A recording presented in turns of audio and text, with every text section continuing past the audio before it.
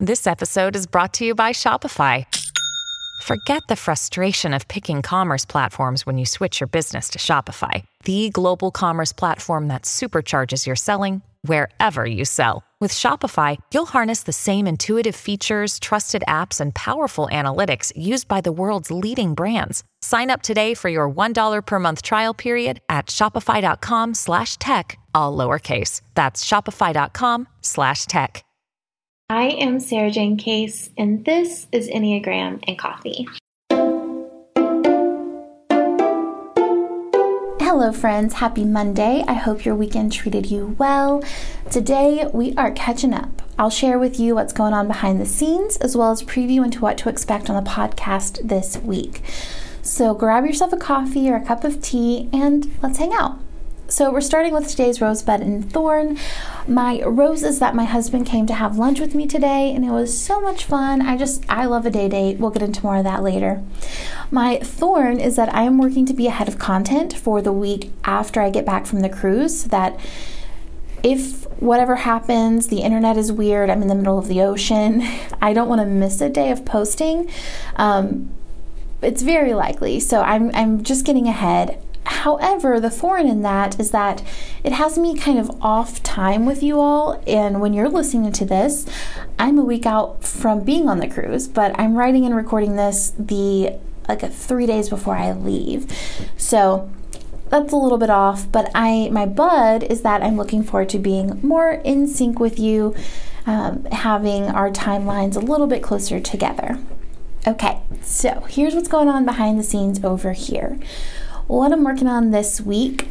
This week I'm really just prepping for the cruise. Truthfully, I love to work, so working while I'm traveling is not a problem and is actually a joy. And I intend to travel so much in my life that calling every trip a vacation just isn't realistic.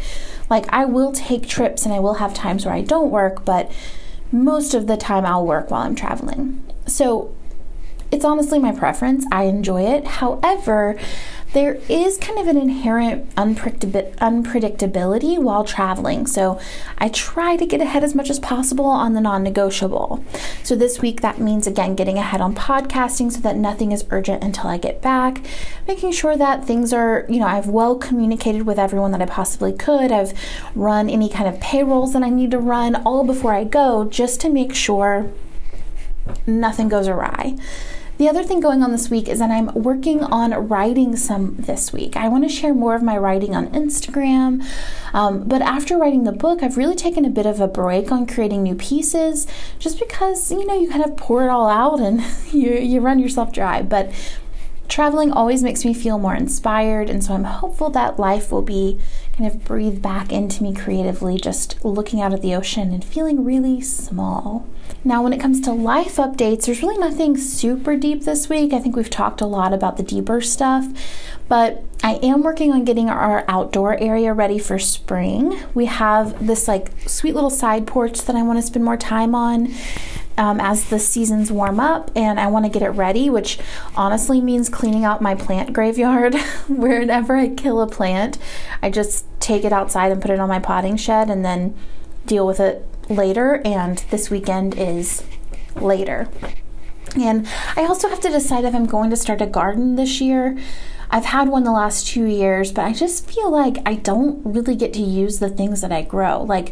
They all kind of grew at once, and then boom, it was winter, and I felt like that was a lot of daily work for very little output.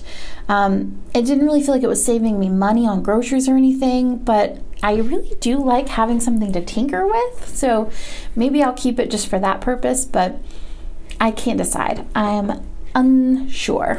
I'm going to try and figure that out. And now we can talk about what I'm reading, watching, learning. I'm currently reading East of Eden. I read the East of Eden letters, so the journal that Steinbeck wrote while he wrote that book, and I loved it. And so then for my birthday, my husband, Obi, got me East of Eden, and I'm just getting into it, but I already think it's really interesting. Steinbeck is so funny, and I like the way he describes people in general and the way he calls out hypocrisy or cultural absurdities in these really straightforward descriptions. we've been watching the latest season of Queer Eye, and it's so good. My husband and I both honestly just love a good cry, and it gets us every single time, even when we think it won't, even when we're like, I don't know if I really, I'm into this one. It always gets us every time. Eventually we get there.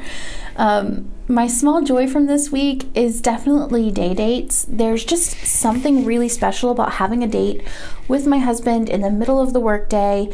Just kind of feeling like we're making time for each other when we're the most alive and awake and undistracted. And I think generally when we have lunch, we have to meet somewhere in order to do that. And there's something really fun about that. It makes me feel like we're like newly dating again or something. I think this being my small joy makes me sound like an old married person, and I am. I'm learning to stand up for myself online. Honestly, I feel like I learned this from getting a TikTok.